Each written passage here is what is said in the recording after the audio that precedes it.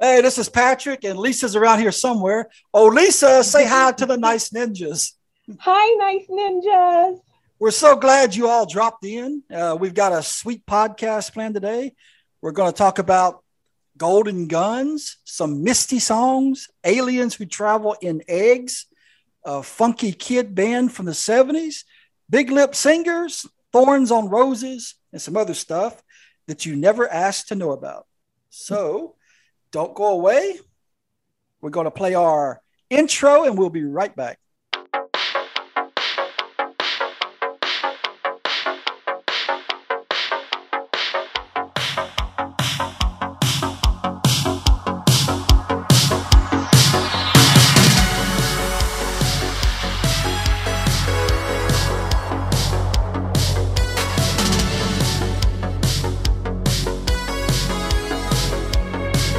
Welcome to the Pop Ninja Podcast, where we reminisce about the pop culture of the 70s, 80s, and beyond. From bell-bottom jeans to parachute pants. From Panama Jack shirts to members-only jackets. From Smurfs and Scooby-Doo to Thundar the Barbarian.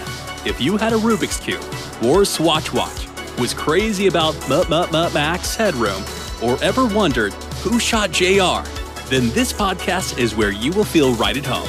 Now, jump in the DeLorean time machine and join your hosts, Lisa and Patrick, as they take you on a pop culture adventure through the greatest decades of all time.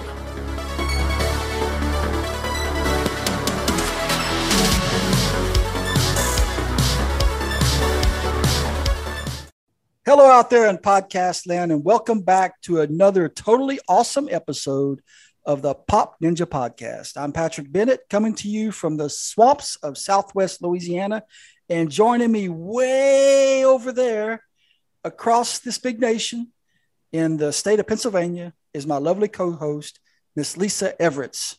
Hey, Lisa. Hello. How's it going way over there? Way over there on the other side of another time zone in another dimension of the 80s universe. Yes. Hey, I wanted to ask you something. Yeah. You want to play a game of trivia? Okay. Yeah. You know, every time you go to ask me something, I think it's going to be something else. But today, I wasn't quite sure what it might be. All right. It's time once again for a round of Super Retro Trivia. Sit down, strap on that thinking cap, and get ready to go. In 5, 4, 3, 2, 1. You kind of threw me for a loop there. Yeah. Well, okay, I've got 3 questions for you, as always, and they're all pertaining to either the 70s or the 80s or both. So here we go. Question number 1. What song did Madonna perform at the very first ever MTV Awards in 1984? Like a Virgin.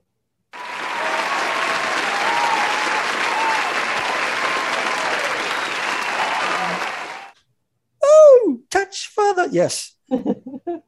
Number 2.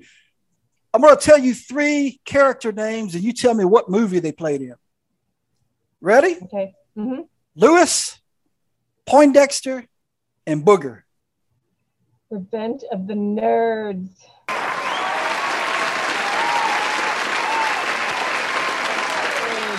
Awesome. Nerd. Yeah. All right. Number 3. When he wasn't defending Castle Grayskull, who was He-Man's alter ego? His real name? Yeah. Hmm.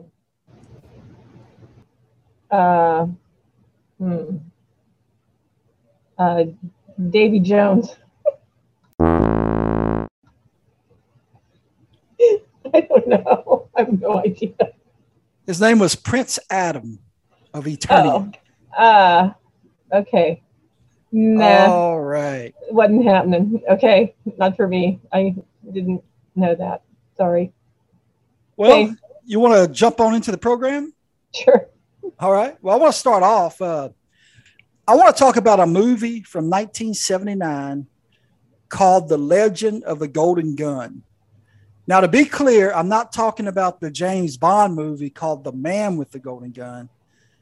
And I'm cheating a little bit because this was a made-for-TV movie. All right.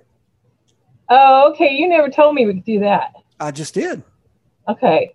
Well, if we can do that, then Well, we'll love off. Yeah. well, Dick Atkins, we talked about his made-for-TV movie. But he was our interviewer.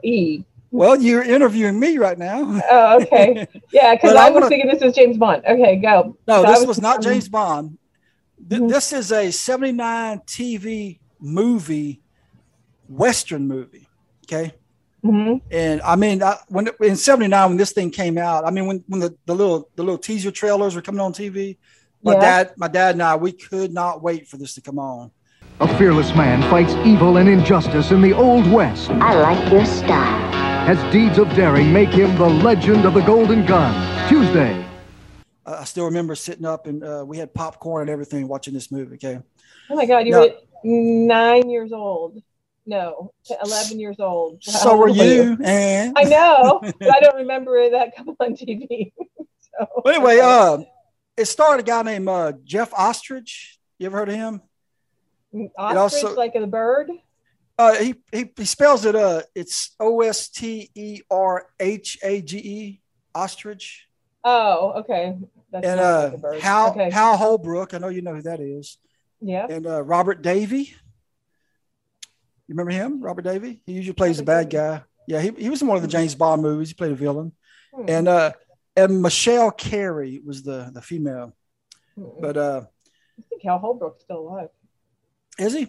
He's a good actor. He's up there. He's in his 90s. Yeah. All right. Well, this Western, it sort of starts off like Josie Wales. It takes place during the Civil War, and while the main guy, who's this young farmer, is out working his land, the infamous William Cantrell and his raiders ride through, and they kill the farmer's family, and they burn down his house, and they shoot him and leave him for dead. Okay, and so yeah, pretty much the exact opening scene of Josie Wales is how this started, and the young farmer is played by this Jeff Ostrich guy, and his career began with a TV Western, and this was like his first starring role, which was another Western. And then he went on to do several more Westerns, including The Sackets and Shadow Riders with Tom Selleck. So he kind of became known for Westerns, for TV Westerns. And then his characters, Go ahead. Do you have it recorded? Do you have it recorded somewhere that you've seen it? I have it. I have a bootleg DVD somewhere, but it is available on DVD. Sometimes you can find it on like eBay. It's out of print. But I did see it. I looked it up earlier this week, and it is on YouTube, but it's like a horrible copy. But if you really want to see it, you can watch it there. So you're basing all this knowledge on your memory of it? Oh, yeah. Okay, from back then. Okay. And you only saw it like one time on TV, like when it came out, or did it replay? Like I saw it the one time, and then probably in the early 2000s, I got it from some guy like a bootleg DVD. And did it hold up? Off the interwebs. Yeah, it was a horrible copy, but something I was going to talk about was like the hairstyle, made in the 70s, the cowboys got the feathered back blonde hair, Yeah. But anyway, Ostrich's character's name was John Golden. And he had that blonde feathered back hair. It kind of looked strange for a Western, but it was a groovy Western. So, but I guess that's what you get when you make Westerns in the 70s. Mm-hmm. But like Little House on the Prairie, yeah. Yeah. With,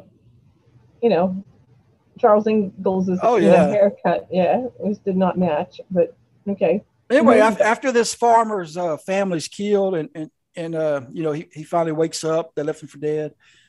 He teams up with a runaway slave that saw the whole thing and finds him and helps him back, kind of nurse him back to health.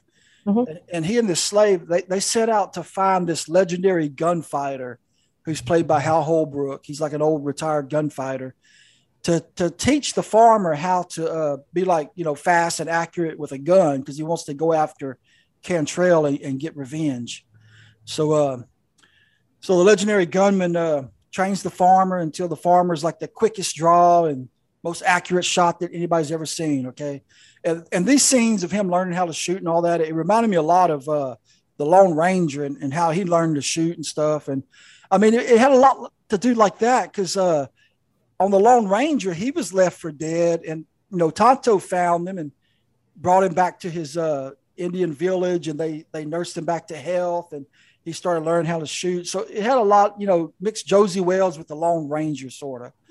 And the farmer, he even gets new clothes that kind of reminded me a little of the Lone Ranger. He had a white hat like the Ranger wore, and he's got these white and light brown kind of gold looking clothes that had fringe, like Roy Rogers jackets had. Has all the fringe hanging on the sleeves and the neck and stuff.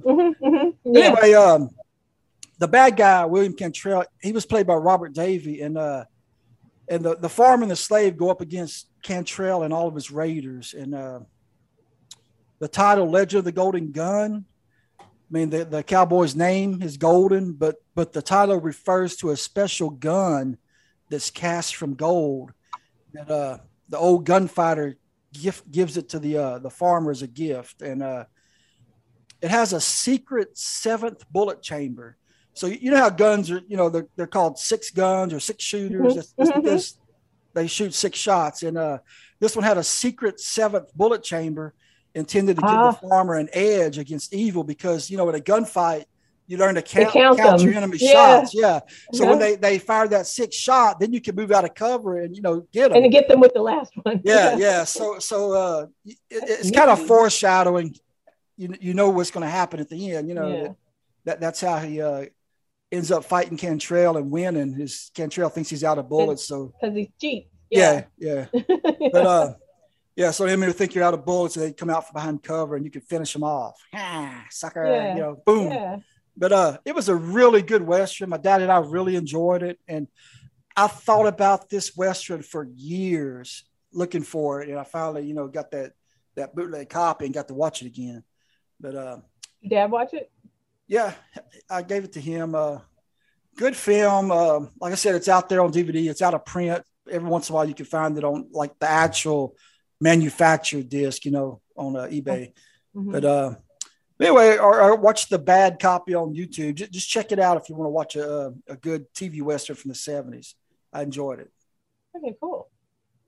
Well, that's, I did not know it was made for TV, and I did not know it was a Western. I actually thought it was the James Bond movie. So, when I picked my movie, I picked the Clint Eastwood movie, but it's not a Western, so, I'm on a different, I should have picked a Western, and then it would have connected to yours, because I didn't know yours was a Western. So, hey, Clint Eastwood's like one of the top Western actors of all time. So I know, but I didn't pick a Western. But there you go. He ties in, Yeah, he ties in. That's what I was thinking. I'm thinking, when you said Outlaw Josie Wales, I'm like, oh, well, I'm going to talk about Clint Eastwood in the movie, but one of the few Westerns he didn't do, So yeah.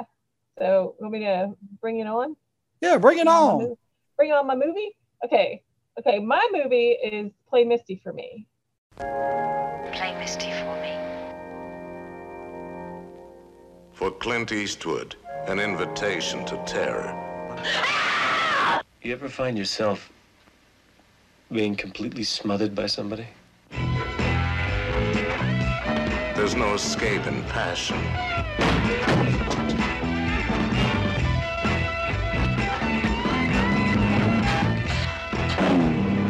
There's no escape in speed. There's no escape from terror. You will change the locks, huh? Nobody asked you to wait for it. You're not helping me, Buster Blue Eyes. Get off my back, Evelyn. Play Misty for me. Get off my back. Play Misty for me. Get off my back. Play Misty for me. Get off my back. Play Misty for me. The most terrifying words you'll ever hear. Play Misty for me. The screen's most frightening plunge into terror. Have to get you all nice for David. I hope he likes what he sees when he walks in here. Because that's what he's taking to hell with him. Just hope we're lucky enough to grab her the next time she tries it. Tries what? To kill you. The next scream you hear will be your own.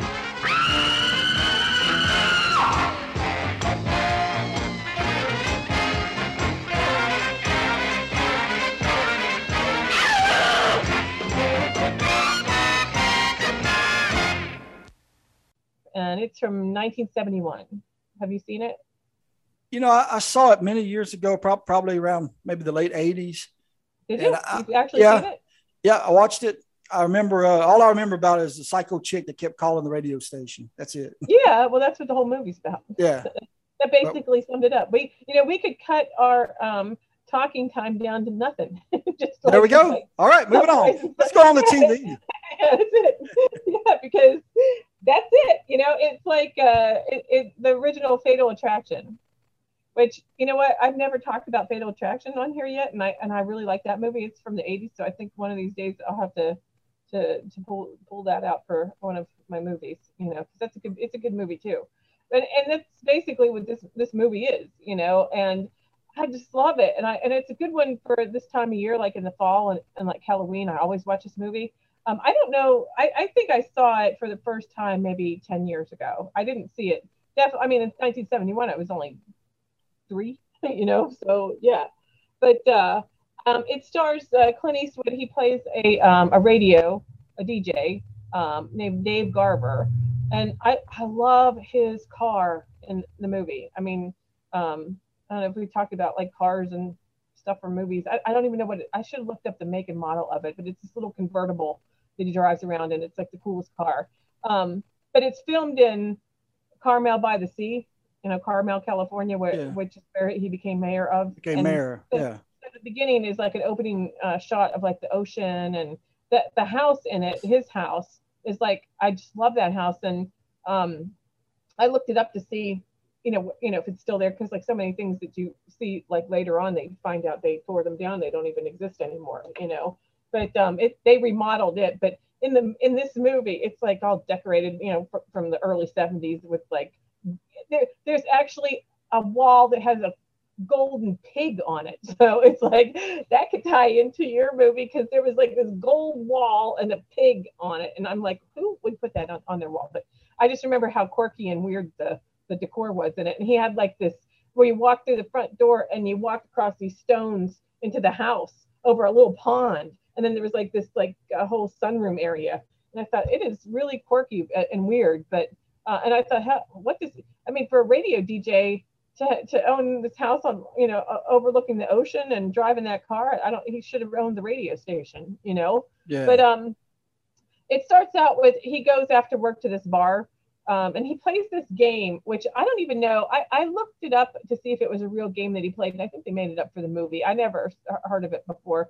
And it's some kind of little like pieces. It looks like some kind of like chess kind of game, but I think him and the bartender made it up, and it's a way that they kind of get people to come over and see what they're doing, and like an icebreaker, you know, like thing, and people are curious, because I don't think it's for real, because I've never heard of it.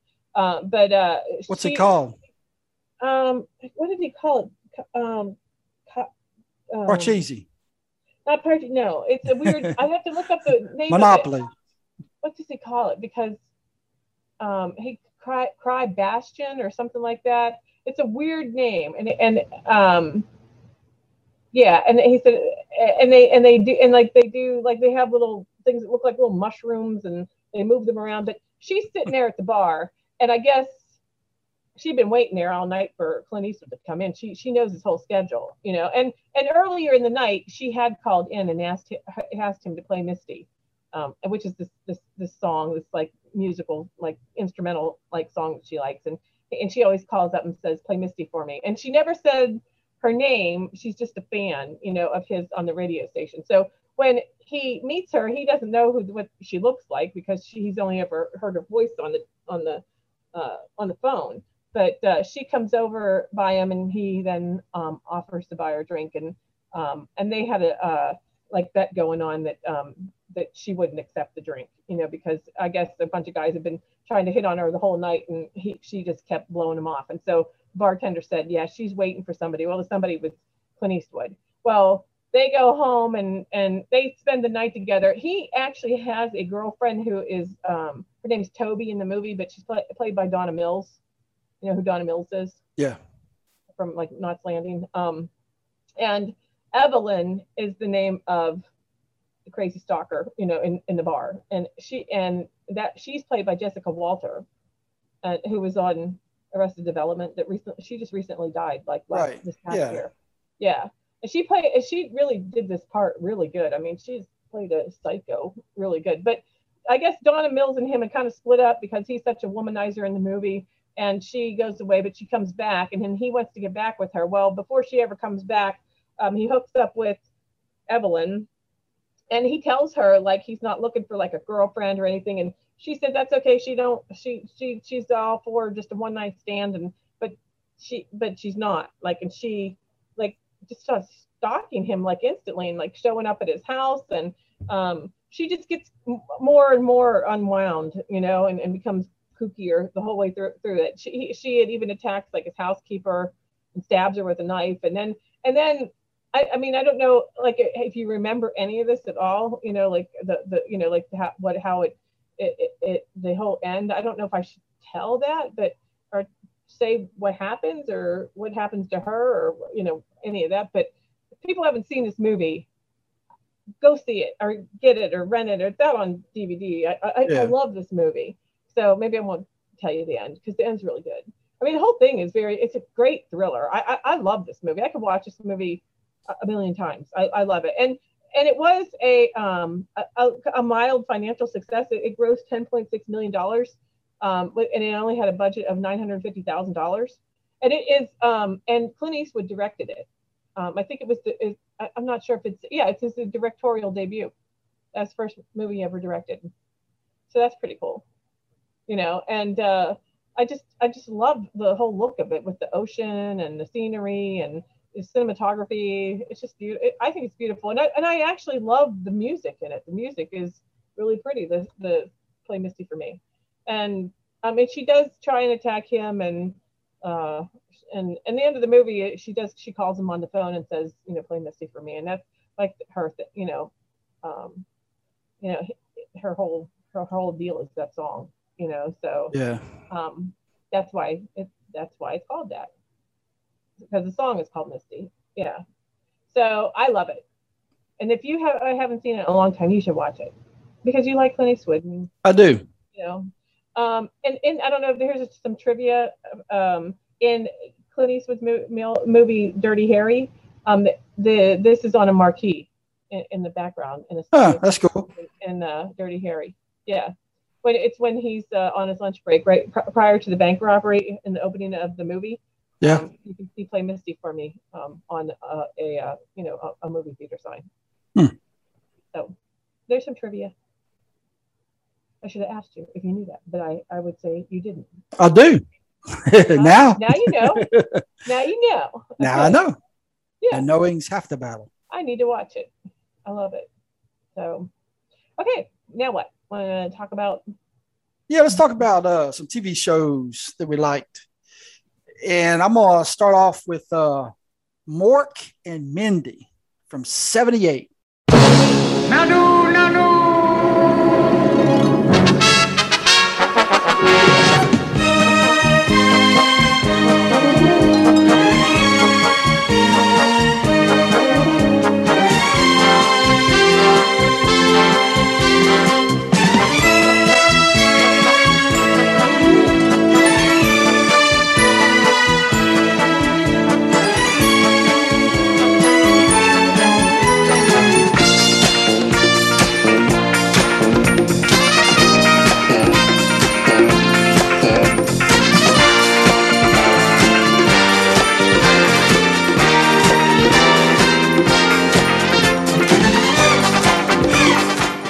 It was a very strange spinoff of Happy Days. Yeah, we talked about that on the Happy Days. Yeah, we did. And didn't go with it.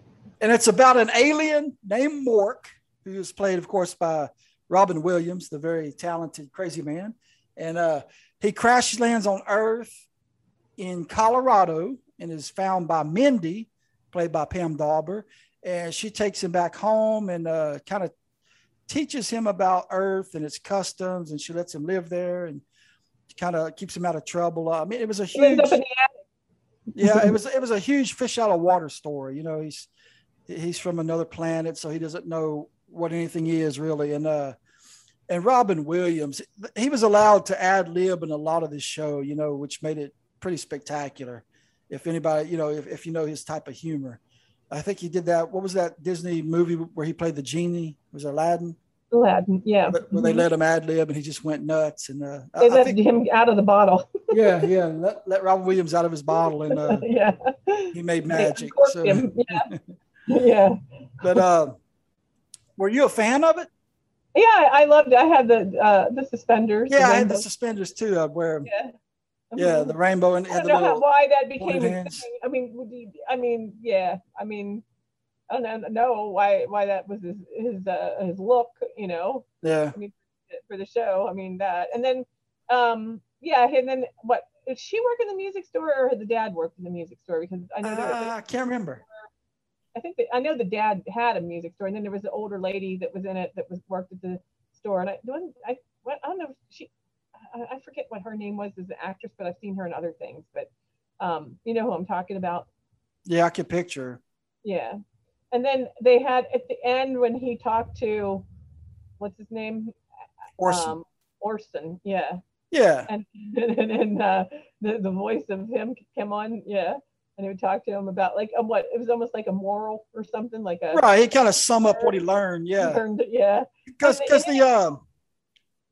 stuck his finger in the water and he could drink with his finger. He would drink. Yeah, he did all kind of quirky stuff. Because he was an alien from the planet Ork, and he was sent to Earth to learn about Earth and report back to his superior. And he come to Earth in the egg. Yeah. And each episode would end with him contacting calling Orson, you know. Yeah. And he would just basically sum up like what he learned telepathically or something. Yeah. Right. And like I said, he had some weird customs, like he would drink through his finger, and he had catchphrases like Nanu Nanu is like him saying hello. He would sit on his head instead of on his butt, and he would shake hands almost like the Vulcan, like Spock, you know, but sideways. Sideways. Yeah, and he would interlock you with your hand, and he would say Nanu Nanu. That was his greeting. Shazbot was kind of like his curse word. Yeah, like Shazbot. Yeah. But the show, I mean, I thought it was funny. I loved it. I watched it. I watched it too. We watched it too. And then later in the show, they ended up getting married. Mork and Mindy, they got married, and then they even had a baby. You remember that? They did? I don't remember them having a baby. Oh my goodness, that was hilarious because it was a full-grown man. Jonathan Winters played the baby. Oh yeah, it was. I forgot about him. Yeah. Oh yeah. Apparently on the planet Ork, babies are born fully grown. And they age backwards, kind of like Benjamin Buttons. Yeah. But yeah. And who was the guy that was like almost like that crazy kooky? He reminds me of what's his name from Seinfeld. Candles. Oh. No, he had the dark brown hair. He looked like he wore like a monk outfit. You know what I mean? Like he had and he was like real strange. Kind of had that droopy face. Yeah, I forget what his character was or what he was doing. I thought I don't know what if he wasn't like an alien worshiper or something. An Orkin. Yeah. An Orkin. Yeah. I forget his name. He had what was his name on the show? He had a oh God. Now I'm gonna have to look him up. Yeah, I forgot about him. Name. Mork and Mindy. He's long gone too, and it's sad that Robin Williams, what happened with him, I mean, that's just sad, because he went on to be a huge, movie star from Mork and Mindy,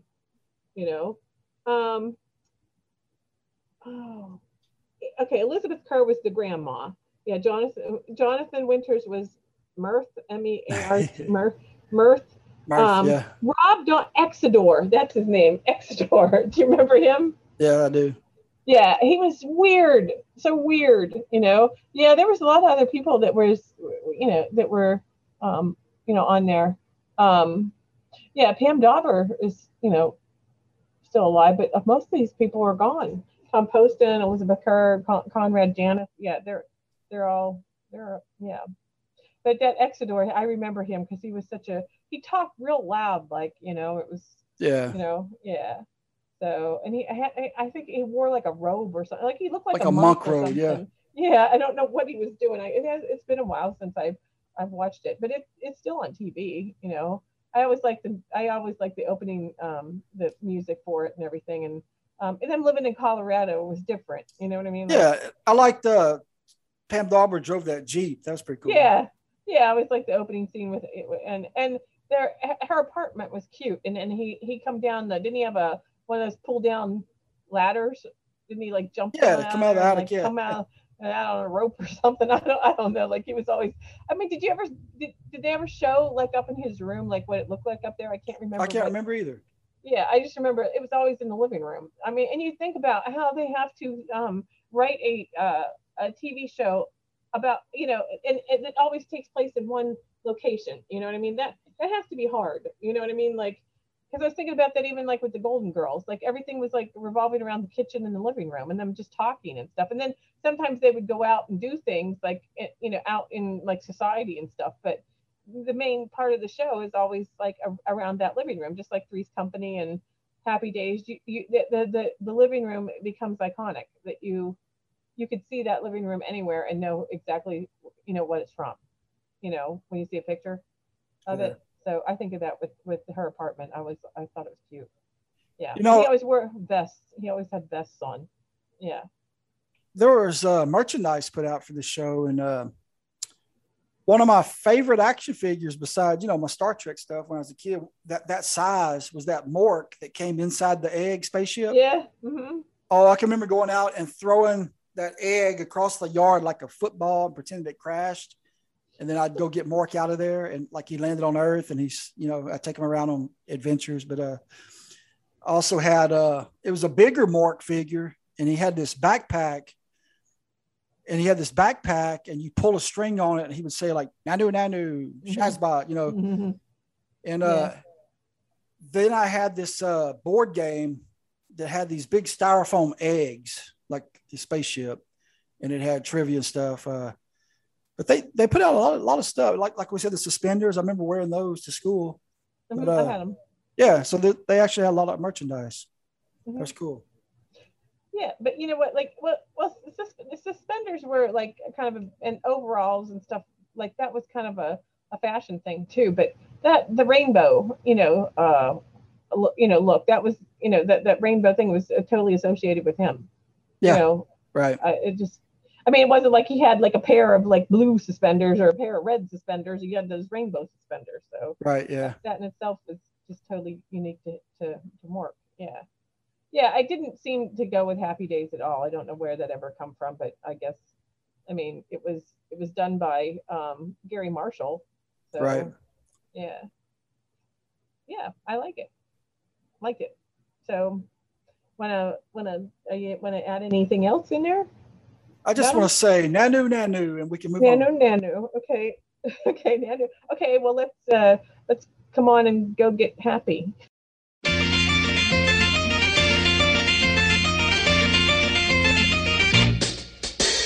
Hello world, hear the song that we're singing. Come on, get happy. A whole lot of loving is what we'll be bringing. We'll make you happy. We had a dream, we'd go traveling together. We'd spread a little love and then we'll keep moving on. Something always happens whenever we're together. We get a happy feeling when we're singing a song. Traveling along, there's a song that we're singing. Come on, get happy. A whole lot of loving is what we'll be bringing. We'll make you happy. We'll make you happy. We'll make you happy. Oh, you brought drugs. Yeah. in an egg, in an egg. Yeah. Yeah. Well, you know what? that's kind of crazy because you know what? This is another show that I didn't even think about. That it starts out in the beginning and With an egg. Yeah, because of a bird. Yep. Yeah. That's crazy. I didn't even connect that. I was just like, how come we haven't talked about this? But I'm talking the Partridge Family. And, I was thinking like last week when we talked about, the Brady Bunch, this is like the next biggest family. Like that. Yeah, I think this is their rival family. Kind of, yeah, really. Yeah. And I didn't even think about it at the beginning as it comes on. It's the egg and then the mom little bird and then all her little baby birds, Yeah, I didn't even think about that. So yeah, there's an egg connection. Yeah. So it's weird. It's weird too because I was talking to my guest this morning and she told me her first concert that she ever went to was David Cassidy. So I'm like, oh, we're going to talk about the Partridge Family and get happy. So yeah, I mean, he became huge and he was pretty big back then on the show too. I mean, it became really big. Now the Partridge Family is an American musical sitcom and it stars Shirley Jones and David Cassidy, and Shirley Jones is his real life mother too. So that was kind of unique, And she plays a widowed mother, and he's the oldest of her 5 children. And I think it starts out that she's working as like a bank teller, and they get her to come on and get happy, and get with the program and do the music, and then they form a band and they're all in the band, and then the 2 other younger kids, so there's Susan Day, is the daughter, and then there's another boy and another girl, on the show. So it's Susan Crowe and Jeremy Gelbox. I don't even know how you say that, and Danny Bonaducci are the other kids. It ran from September 1970 to August of 1974. Yeah, I thought it was on longer than that, but it was on ABC, and it was loosely based on the real life musical family of the Cowsills. Did you ever know who the Cowsills are? They sing No. I Love the Flower. I saw them in concert. I Cool. saw them some years ago. They sing I Love the Flower Girl. You don't know that song? No. They have a bunch of songs, the Cowsills, and they had the mom and all the kids that sang in the band. But that's where the Partridge Family come from. That's where they got the idea. And then they have their manager, Reuben Kincaid. Danny is, I think they start out, he's only like 10 years old, and they get this their school bus. It's a 1957 Chevrolet Series 6800 Superior. That is their tour bus. And they paint it with this Mondrian inspired pattern, which I didn't even realize that was what it was called, but with all those square blocks on it, Yeah. And then they go off in their first gigs at Caesar Palace, and then it kind of like they do a lot of venues in their garage, and I think after the first season they do more of the show in their hometown than they did on tour. But there was a lot of guest stars on the show. I know, I can tell you, like Jodie Foster was on there, just Pat Harrington, Dick Clark, Cheryl Ladd, Michael Lembeck, Bert Convy, Farrah Fawcett, Lou Gossett Jr., Mark Hamill, Susan Hubley, Charlotte Rae, Annette O'Toole, Rob Reiner, Jacqueline Smith, Vic Tayback, Richard Mulligan, there's Nancy Walker, and Jillian. They were all guest stars on there. So, and Johnny Cash had an uncredited cameo in the pilot episode.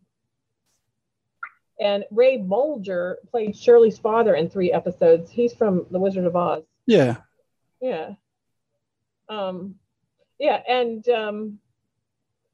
all of the Charlie's Angels were on there. Yeah. Jacqueline Smith, Farrah Fawcett, Cheryl Ladd. So, and Johnny Bench made a cameo. Johnny Bench. Yeah. And Bobby Sherman was on there. Yeah. I remember watching it after school too. It might have even played like after Brady Bunch or something, because that's when I remember seeing it. Yeah, that's when I watched it too. It was after school. Yeah, after school. Yeah, but I liked it, and it still plays. I mean, I see it on TV every once in a while, and yeah, it is sad that David Cassidy is, isn't around anymore, and Shirley Jones is still alive, and she's also Sean Cassidy's mother, and Sean and David are brothers. Yeah, so that was interesting because that was like around the time that like Sean Cassidy was doing Hardy Boys, and he was singing, and then everybody sang. It's a wonder they didn't get Sean Cassidy to show up on the Partridge Family. They could have got David and Sean to play the Hardy Boys. Yeah, yeah. Kick poor Parker Stevenson. Parker, kick Parker to the curb. Yeah. So, do you have anything you want to add about it? Do you remember anything about it? Yeah, I mean, I remember the show. I used to watch it, like you said, after school. I always thought Susan Day was really hot. Yeah. And I like Sean Cat. I like David Cassidy. I remember in the 90s on episode of the Flash. Yeah. He played a villain. He was like a magician villain on that show. I thought that was pretty cool. Yeah.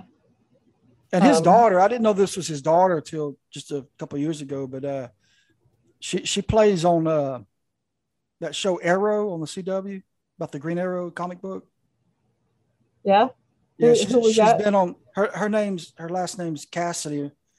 I forgot her first name, but she was one of the main stars on there for many years until it went off, Yeah. Did you know that David Cassidy actually appeared nude on the cover of Rolling Stone magazine? Didn't know, don't care. Annie Leibovitz photographed it. He was trying to get away from his squeaky clean image, which I don't understand it, because like that and like him like doing that and like Donnie and Marie and having those good images, that's what I liked about those people. Do you know what I mean? Like, I don't understand why anybody thinks that not drinking and not doing bad things is a bad thing. Do you know what I mean? Like, I think it's a good thing, and I think that that's what kids need. And I think if you have the ability to be a role model for anybody, that you should. I mean, if you are ever in a situation where you have the opportunity to like mold somebody or be a role model for young kids, that you should do it. I mean, you should. I mean, that's how I would feel. Like if I was, famous, it's like I want to, show people how to, be a decent human being. Not show that anybody can be bad. I mean, it don't take anything to rip all your clothes off and get on a magazine. It's like it takes a lot more self-control to like to do the right thing and show people that I think David Cassidy got into actually a lot of trouble like later on in life. He became a pretty big drinker and stuff too, and it's like, you could just been good, That's I don't like when they go bad. You know what I mean? I like when people stay good, it's like that's what I like them for. That's why I like Donnie and Marie, so that's my take on that. Yeah. Anyway, so who's your music? Oh, speaking of bad voice. Yeah. Okay. Yeah. I want to ask you a question. Yeah. Partridge Family or Brady Bunch? Brady Bunch. Yeah, me too. Okay. Yeah. I what the thing with the Partridge Family is that, I mean, I always thought that David Cassidy whined a lot on the show. Like he like whined about everything. Like and Jan. Then, well, yeah, he's like him and Jan should have hooked up. And then Danny was just annoying at times too. Like he just like he was always too like mature for his age. Do you know what I mean? Like he acted like he was the dad or something. You know what I mean? Like, and then the two younger kids never spoke barely. You know what I mean? Like it was like where they were just almost what's the purpose? You know what I mean? Yeah, and they were just kind of like strange. They were fillers. kind of weird. Yeah, fillers. It's like I mean, the girl and I mean, I don't even know. Yeah, I barely even knew who they were.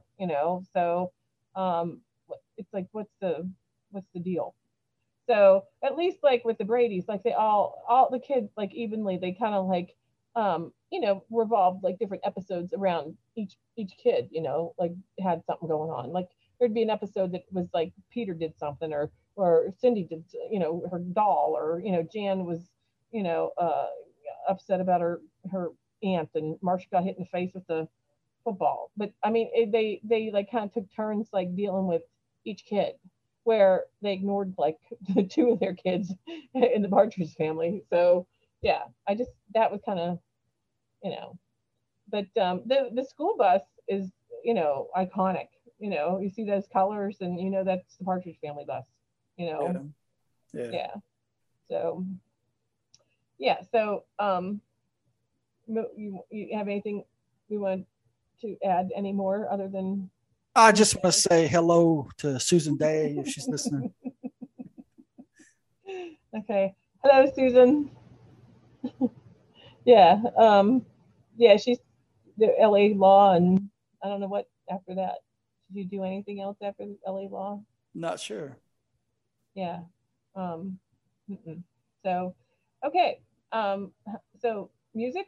Speaking of 70s music, let's talk about a band that got started in 1970 in Boston.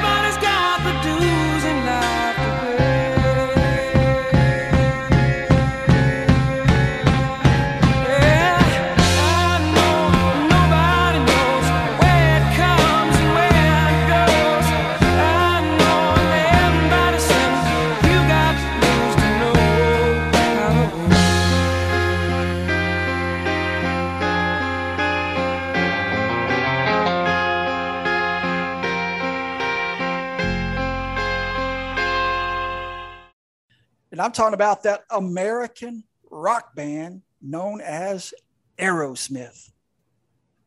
What'd you think about them? I you know what? I never even knew who Aerosmith was until the 80s. Until Walk This Way. Yeah.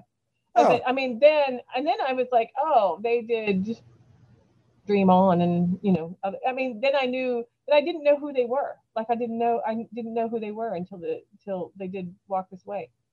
So, yeah, with Run DMC. That was a very cool team up, Yeah.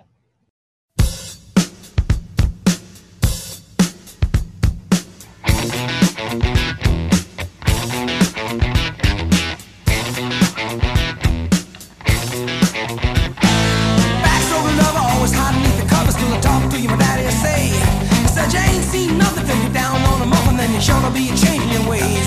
I met a cheerleader, was a real young breed. All the times I can reminisce. All the best things of loving with a sister and a cousin. Only started with a little kiss like this.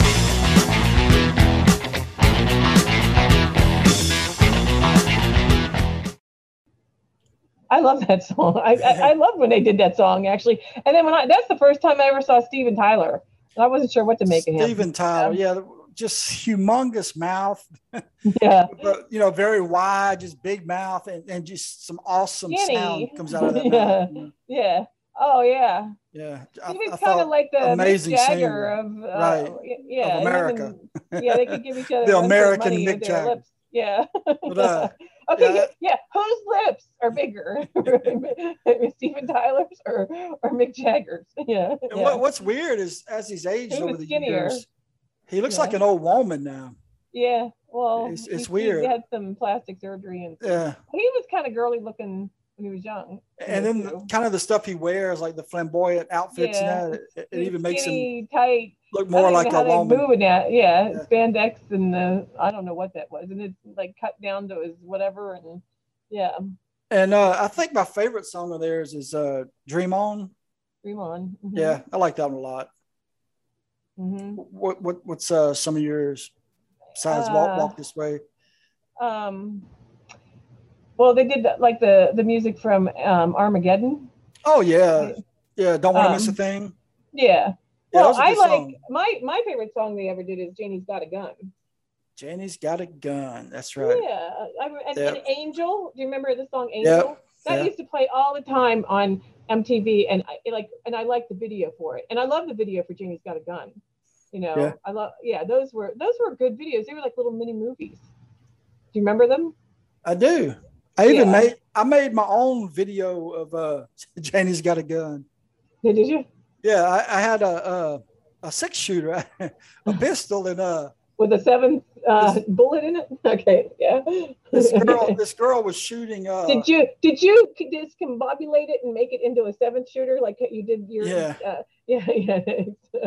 My paintball gun. It shot an extra round, but no, I had this girl shooting bottles off a fence post with a 6-shooter, and I filmed it, and I used the music. Oh, was she Janie? Yeah, I put her as Janie. Was she cute? Huh? Was she cute? I ended up marrying her. Oh, that's who Janie was? Yes, her name's not Janie. No, but in your video was your wife? Yeah. Oh, okay. Well, that's cute. Yeah. Isn't that cute? Oh, I did it when I was back in college. I was in mass comm, and we were doing video productions, and one of our assignments was to make a little music video. Oh. So I used her as my my guinea pig. Your muse. Yeah, my muse. Yeah, for your music. Yeah. Yeah. Okay, well that's cute. Yeah. Well, yeah. See, like, I guess, what's the other song that Aerosmith did? Like, not Dream On, but the one that they played like over. They play it all the time. I just heard it like the other day on the radio. Did they do Love in an Elevator? Yes. Yeah. And Dude Looks Like a Lady. Sweet Emotion. Looks like Sweet Emotion. Sweet Emotion and Dream On. Those were like the ones from the 70s that I had known about that and they sang Crazy, the song Crazy, and those are the ones that they were big hits for them, and then they kind of like faded out, and then when they brought Walk This Way back and they did that, it brought them back around, and they like revitalized their career again, Yeah. But I saw Steven Tyler was a judge on was American Idol. Yeah. Well, yeah, but like Janie's Got a Gun, that video is about being molested, and he goes and kills the guy, and my video was not about that. Okay. Mine was about a girl shooting a gun. Yeah, well, she was shooting a gun, but she killed a guy, and the video is like a mini movie. I haven't watched that video for a long time, but I remember it playing on MTV all the time, and it was pretty like an intense video. And I don't even think they were in. I don't even know if they were in the video. It was like this story, Yeah. Yeah. But and then Angel, I like that song too. Those are my two favorites. Yeah. Yeah, cool band. So, and then the Rag Doll, they sang that song too in the. And I didn't even read about it, like where the name Aerosmith comes from, and they have a weird way of spelling it too. Yeah. I know. Like when I have it written down, Arrow. Like ARROW is arrow. It's like it's not that kind of arrow. It's like arrow is in like flight. Yeah, like aerodynamics. Or, yeah. Yeah. Mm-hmm. Yeah, I don't know where they got their name from. Aerosmith. I'm sure. They like airplanes. I'm looking to see if it says why they called it Aerosmith. Don't know why they named it Aerosmith. They should say.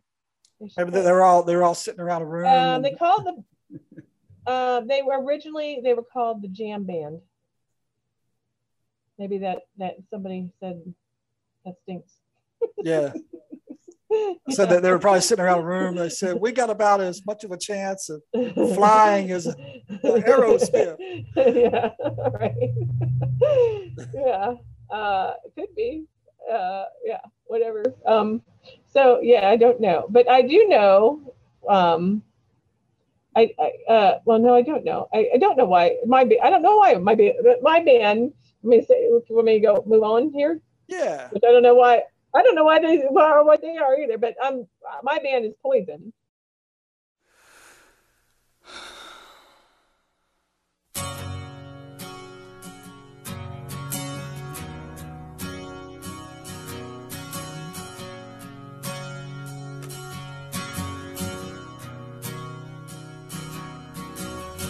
We both lie silently still in the dead of the night. Although we both lie close together, we feel miles apart inside.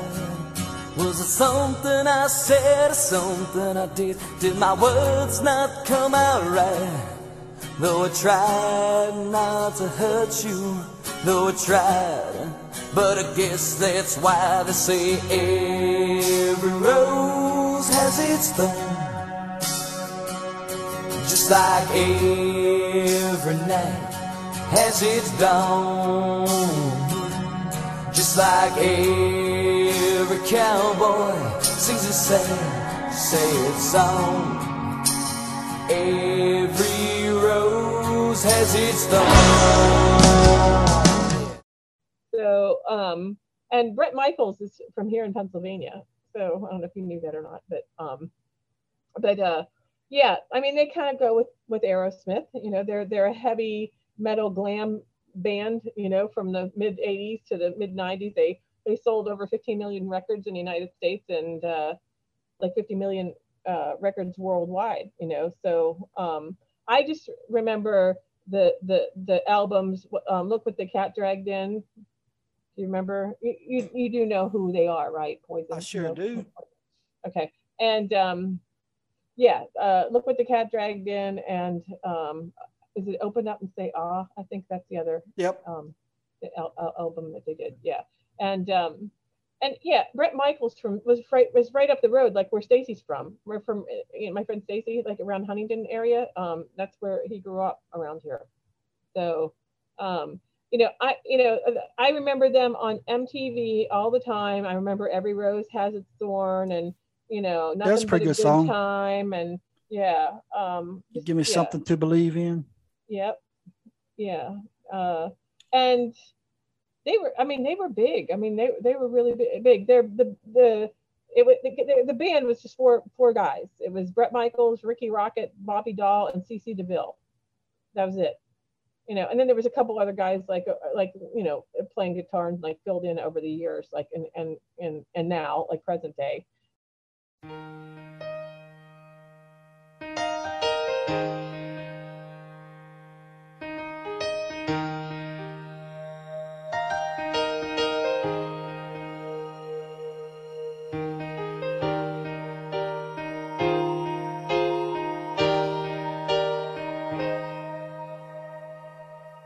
Well, I see him on the TV preaching about the promised lands.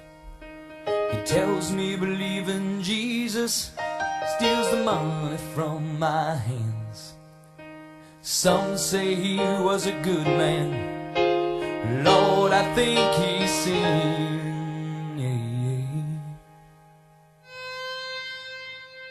22 years of mental tears, cries of suicidal Vietnam babe. He fought a losing war on a foreign shore to find his country didn't want him back. The bullets took his best friends in Saigon. Our lawyers took his wife, his kids, no regrets. Anytime I don't remember, and a war he can't forgive. He cried, forgive me for what I'd done there, 'cause I never meant the things I did.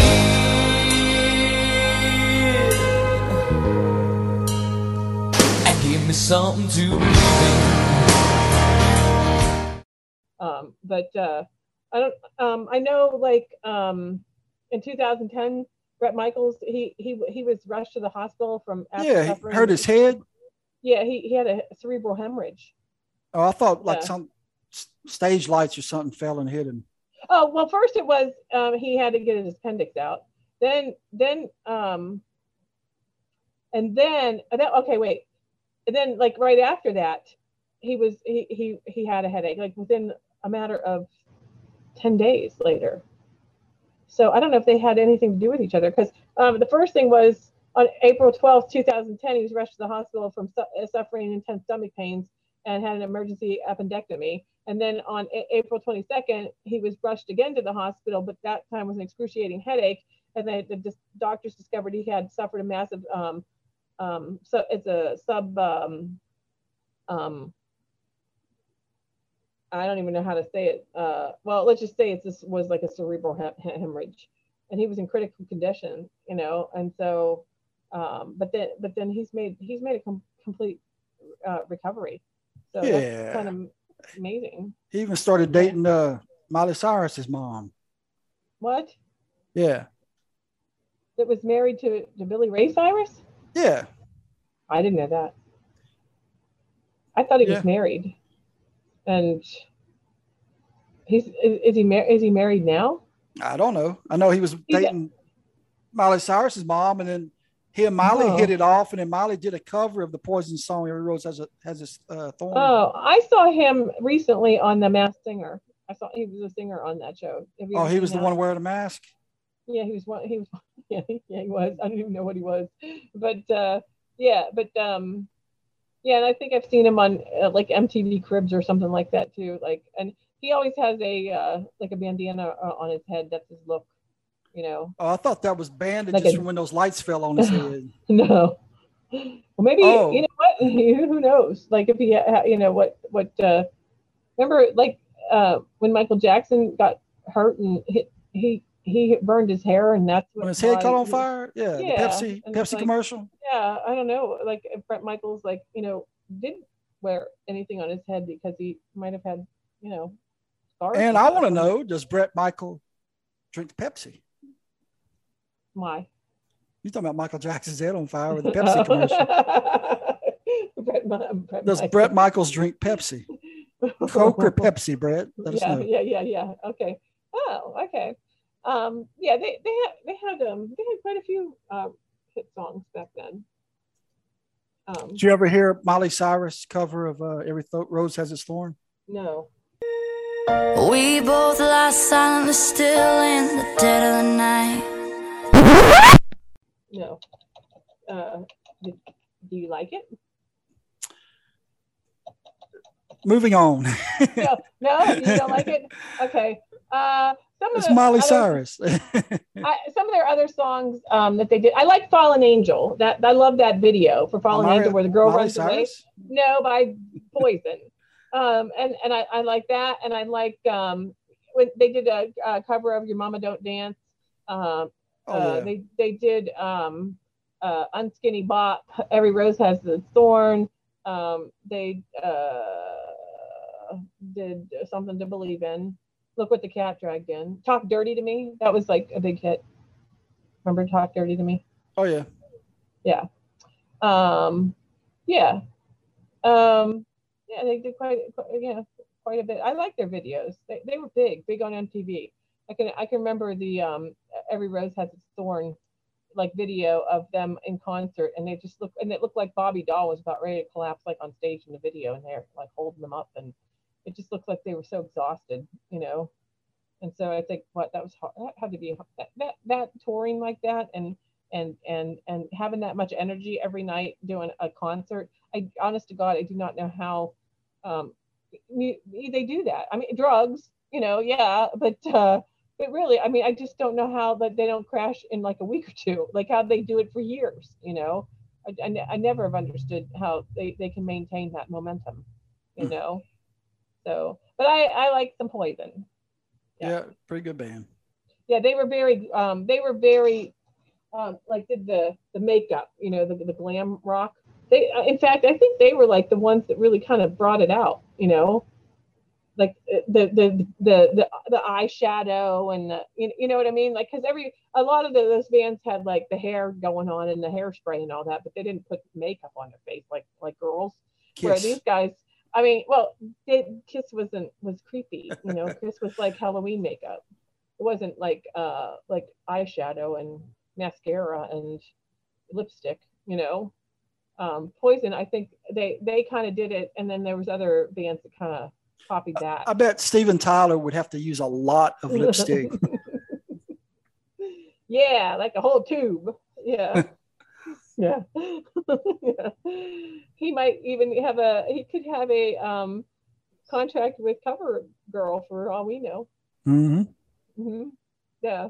They could, that could have been a whole new thing they could have tapped into back then. There was a whole market, for, I knew guys like in bands, like there was lots of those hair band local bands. I don't know if they did that around you or not, but I remember like this one band that Stacy knew the guy that was the singer in it, and they were called Blaze On was their band, and they had the hair, and they were just like a local guys, but they were all like copying like bands like Poison and Motley Crue.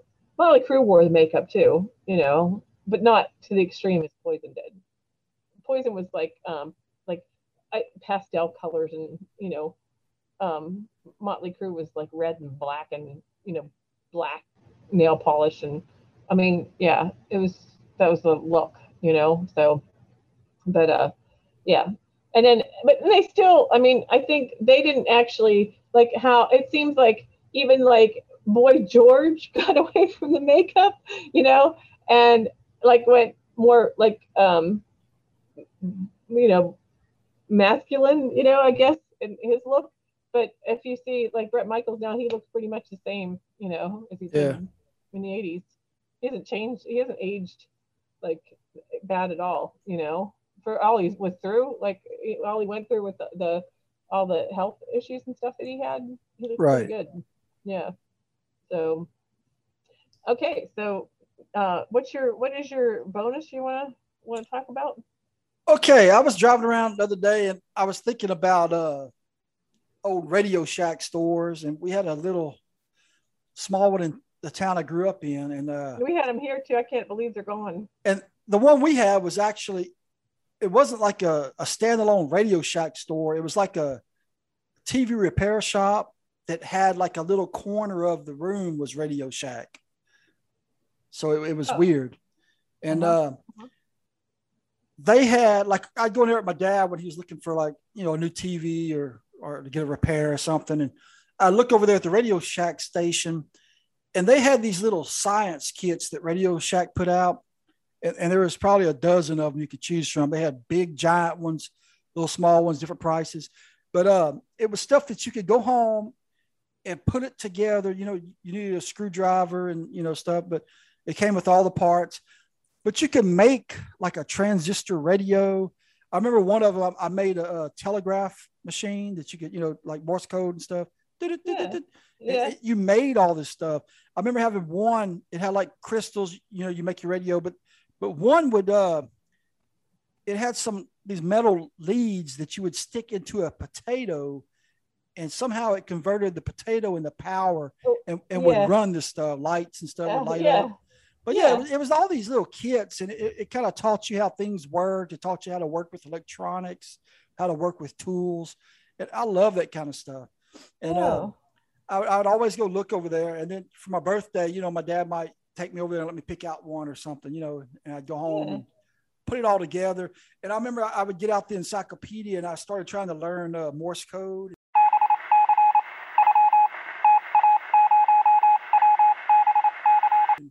And my brother would get a kit, and he would get, another room, and we would tap out messages to each other. But just a lot of fun, back and forth on your potatoes. Yeah. I've seen that before. Instead of an Apple phone, we had a potato phone. Yeah, potato.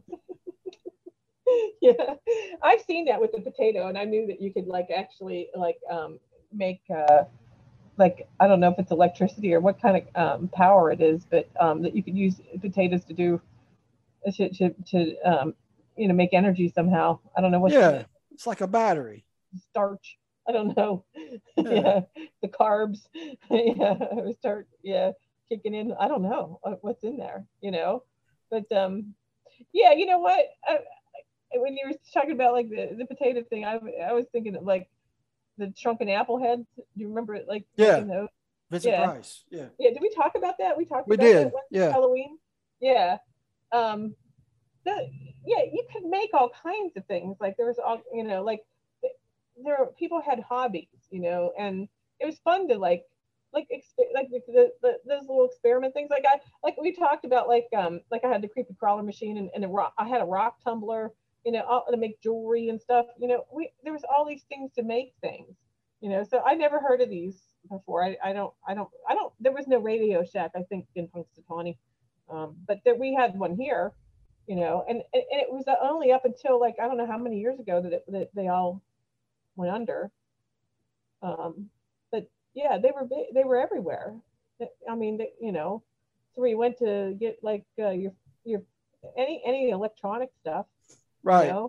Any kind of cable or attachment or anything like that. So you would think that would still be in demand. Yeah. So what the heck happened? I don't know. I just use eBay for my stuff now. Well, that's what happened to everything. Amazon took over the world. The interwebs. Yep. Yeah, put everybody out of business. Yeah. Yeah, bummer. But that sounds really neat. That kind of stuff. I like that stuff. And they made kids use their brains, Yeah, their potatoes. They use their potatoes. Use their potato, yeah. Potato heads. The potato heads. Yeah. Okay. That's what you should have had a Radio Shack club, the potato heads. I remember Radio Shack would give away free comic books, and I'm trying to think of what some of them were. One was they're out in space and it had a space lab and stuff. Yeah. But I remember getting them. You just go in there, they were stacked up on the counter. And they're free. And you could take one, yeah. Oh. I think I might still have one in a box somewhere. Oh, from the maybe 70s. You'll dig it out of the attic. Yeah. They'll be in there, and we'll say, "Hey, we mentioned you." So you want to give something away? You got? We want to give away a sack of potatoes. Yeah. You can make your own, whatever you want. Make your own prize. Run it with your potato. Make your own Partridge Family. Yeah. You can pretend that your potato is an egg, and you can either pretend you're playing on the Partridge Family or Mark from Hort. Yeah. No. Okay. So we're going to give away the Partridge Family complete series on DVD, and our code word is Bonaducci. Bonaducci. So send us that word in Bonaducci. Hey, Bonaducci. Bonaducci. That's a fun word to say. Yeah, I know. Pass the Bonaducci to the left hand side. Yeah. If you pass it on over to our Facebook page, you might win the whole complete series of the Partridge Family. And we would love it if people would take us up on our prices, because they are totally free. I mean, we pay the shipping, we pay, for the thing. All you have to do is give us the word. Give us the word. Word up. Word up. Yeah. Bonaducci. Yep. So that's it. Well, we want to thank everybody for listening to our tomfoolery today, and join us next Wednesday. We'll have another tomfoolery episode for you. And as we sign off, I'm going to leave you with this final thought. Mark calling Orson. Come in, Orson. Mark calling Orson. Come in, Orson. More calling us. Come in, your fatitude. Down, baby, get down. Don't. I'll be with you in a moment, Morg. There's a caller on another brain cell. I'll hold. Yes? What is it? Sorry, there's no one named Juanita here. Juanita, no en la casa. Goodbye. I'd love to know who had this brain before me. Sounds like Ricardo Montalban. Sir, you never guessed what I learned. You'll never guess. Go on, take one guess. Too late? Okay, I'll tell you. I learned that I'm okay. I'm not as bad as I thought I was. That's a lesson one can only learn from the school of oneself. Wow, what a Werner-like thing to say. But you know something, Orson? I'd like to thank you for letting me see what Mindy's life would be like without me. But please, I never want to see what my life would be like without her. You know, Mort, I think you're beginning to grow. Well, sir, I don't know how much value I have in this universe, but I do know that I made a few people happier than they would have been without me. And as long as I know that, I'm as rich as I ever need to be. So I'll catch you on the rebound, your magnitude. Until next week, Nanu, Nanu.